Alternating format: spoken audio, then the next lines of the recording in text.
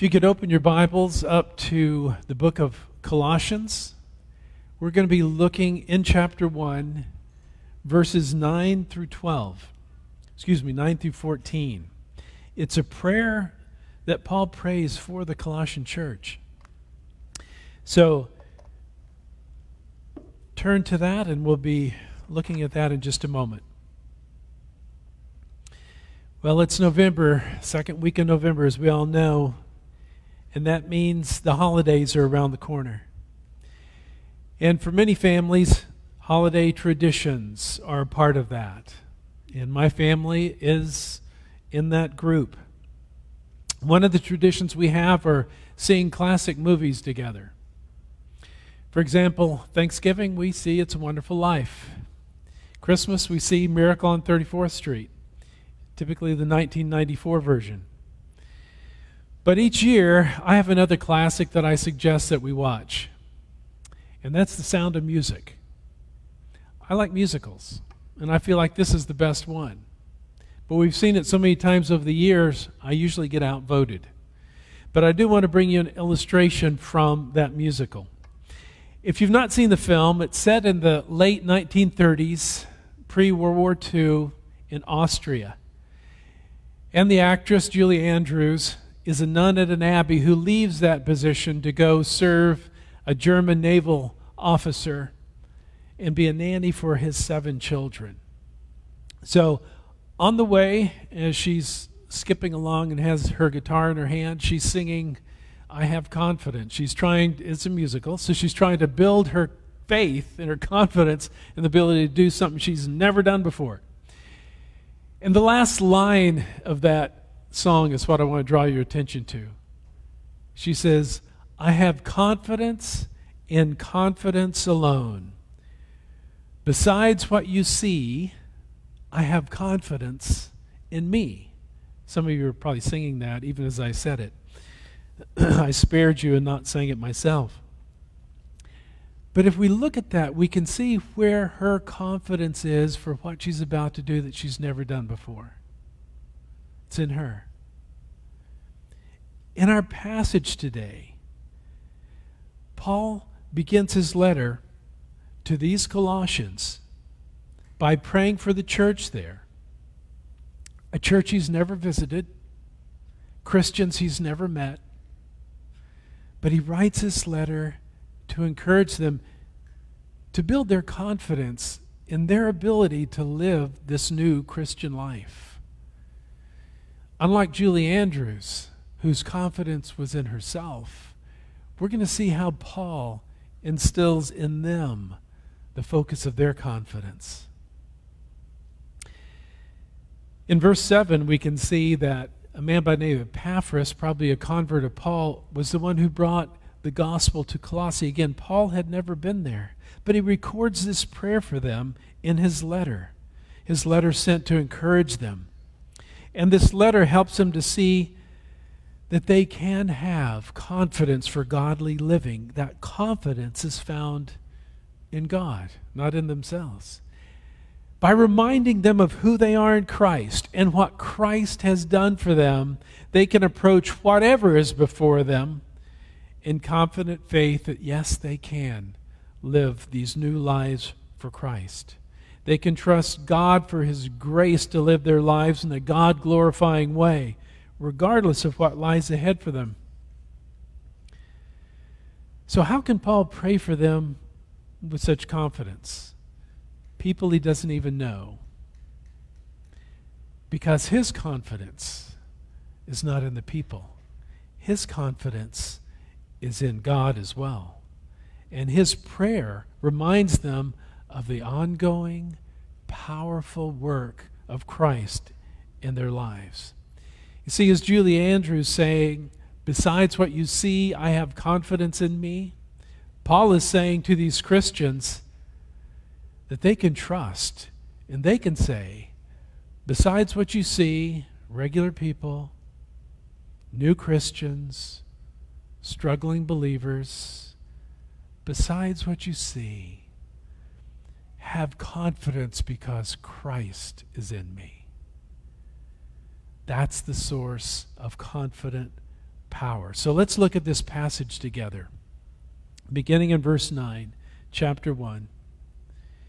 And so, from the day we heard, we have not ceased to pray for you, asking that you may be filled with the knowledge of his will and all spiritual wisdom and understanding, so as to walk in a manner worthy of the Lord, fully pleasing to him, bearing fruit in every good work and growing in the knowledge of God, strengthened with all power according to his glorious might, for all endurance and patience, with joy giving thanks to the Father who has qualified us to share,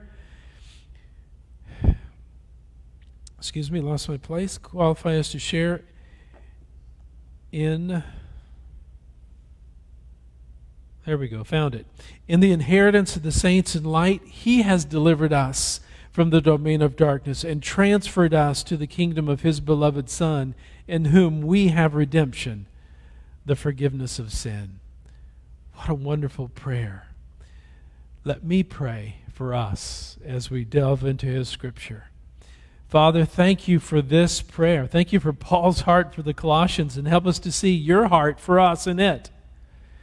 And Lord, I pray for myself as I'm privileged to preach your word, that your word, the truth of your word, is what is left with the church. I pray your grace to be able to communicate clearly and effectively and honor you. Lord, thank you for the avenue of prayer. Thank you for the example of these Christians in Colossae. Father, help us here in Gilbert to live in a manner worthy of the Lord. In your name we pray. Amen. I have 2 points through these verses today. One is all Christians responded to the same gospel. All Christians responded to the same gospel. The second point is all Christians are strengthened with the same power. So let's look at the first point. Paul prays confidently for the Colossian Christians. As Paul expresses his prayer for them, it tells them and us where his confidence lies. It lies in the work of Christ, seen in their genuine response to the gospel. If we go up 3 verses to verse 6, we're going to see it say this: the gospel which has come to you, as indeed in the whole world it is bearing fruit and increasing, as it also does among you, since the day you heard it and understood the grace of God in truth. So you see, that was the beginning point, where they heard and responded to the gospel, their hearts were regenerated, and they began this new life. That's the power at work. That's where their confidence should lie. Since the gospel has come to the Colossae and they've genuinely responded to it, it's already bearing fruit in their lives of these young believers. Paul's statement really is astounding. He's saying in verse 6 that the gospel is bearing fruit wherever the message of Christ is shared and received, even throughout the whole world. And this is not because of who they are, but because of who Christ is. And Paul's wanting them to see that. In the prayer of Paul for the Colossian church, we see his encouragement that this powerful work of Christ is at work in them, as it is wherever the gospel has gone. If you're a Christian this morning, here, this powerful work is at work in you, bearing fruit in you. So let's continue. All who have responded to the good news of the gospel are indeed growing and becoming more like Christ. And Paul reminds them of this before he begins to pray for them. In this prayer, Paul says that he's been interceding for the church since they heard that the gospel came to them. In his prayer, he begins by directing them to God, by asking for God to give them an understanding of his will, so that they might live their lives for God, filled with the knowledge of his will. Verses 9 and 10. And so from the day we heard, we've not ceased to pray for you. What commitment. Asking that you may be filled with the knowledge of his will and all spiritual wisdom and understanding, so as to walk in a manner worthy of the Lord, fully pleasing to him, bearing fruit in every good work and growing in the knowledge of God. You see, through the work of Christ in them, with a regenerated heart leading their desires and their choices, they will bear godly fruit in their lives. Paul is saying that this godly fruit is to extend to every good work. Every aspect of their lives, every role of responsibility or job should be affected by the desire to live for Christ. As they walk out their lives with a goal to please God, they will deepen or grow in their relationship with God. But again, how could Paul have the confidence that they could live the way he's praying for them? Well, I think we drop to verses 12 to 14 to see what Paul thanks the Lord for, because it's an expression of what God has done. If we look at that, it says, giving thanks to the Father who has qualified you to share in the inheritance of the saints of light. He has delivered us from the domain of darkness and transferred us to the kingdom of His beloved Son, in whom we have redemption, the forgiveness of sin. Let's look at that. Sometimes when we read Scripture, we can read it so quickly. What is it saying to us? See, he's telling these new believers, give thanks to the Father who has qualified you to share in the inheritance of the saints of light. You haven't qualified yourself. No, the Father has qualified you, first of all. Second of all, He has delivered you from the domain of darkness. You haven't delivered yourselves. God, this God that called you, that the gospel of grace came to you from. This God has delivered you from the domain of darkness and didn't leave you neutral and transferred you to the kingdom of His beloved Son. So God qualified you, He delivered you, He transferred you to the kingdom of God. Where? What's there? Where there is redemption, the forgiveness of sin. So God qualified you. God delivered you. God transferred you. God redeemed you. God forgave you. You did not qualify yourself.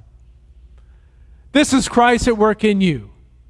You did not deliver yourself.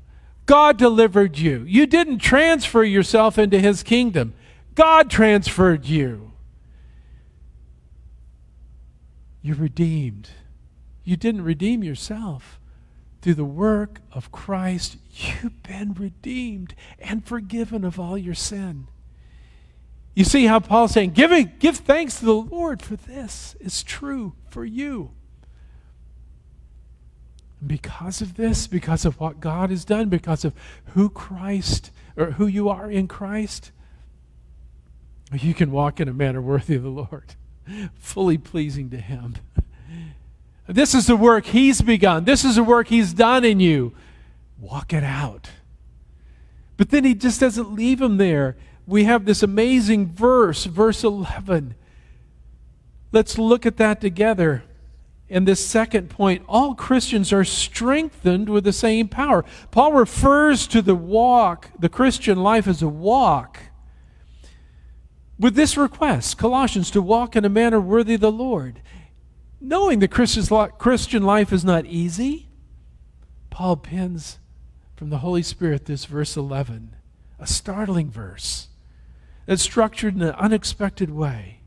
He says, being strengthened with all power. Again, being strengthened is something that's happening to you. You're not strengthening yourself. Being strengthened with all power.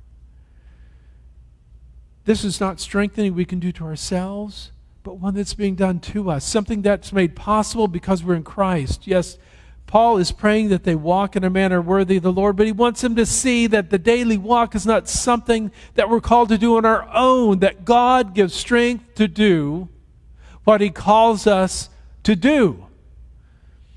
This, being strengthened, the present tense, means it's an ongoing way. It's not just a one-time infusion. This is a continual experience with God, being strengthened with what?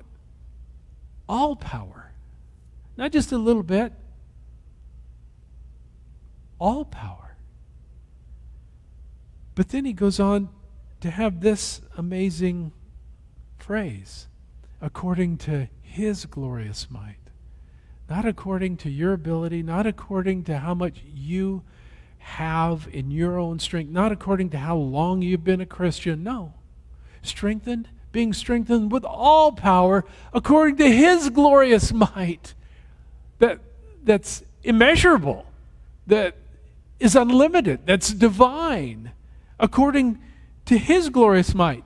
The might that created the universe, that set the stars in space, that formed the mountains, that parted the Red Sea, that healed the sick and raised the dead. That power is given. You have access to that power to live the Christian life because you're in Christ. The power for godly living. But then what follows that phrase can be even more surprising. How would you finish that sentence? Strengthened with all power according to His glorious might. For what? For evangelism, for healing the sick, for spiritual leadership, for ministry endeavors, for evangelistic efforts, for preaching, for parenting, for success in business. No.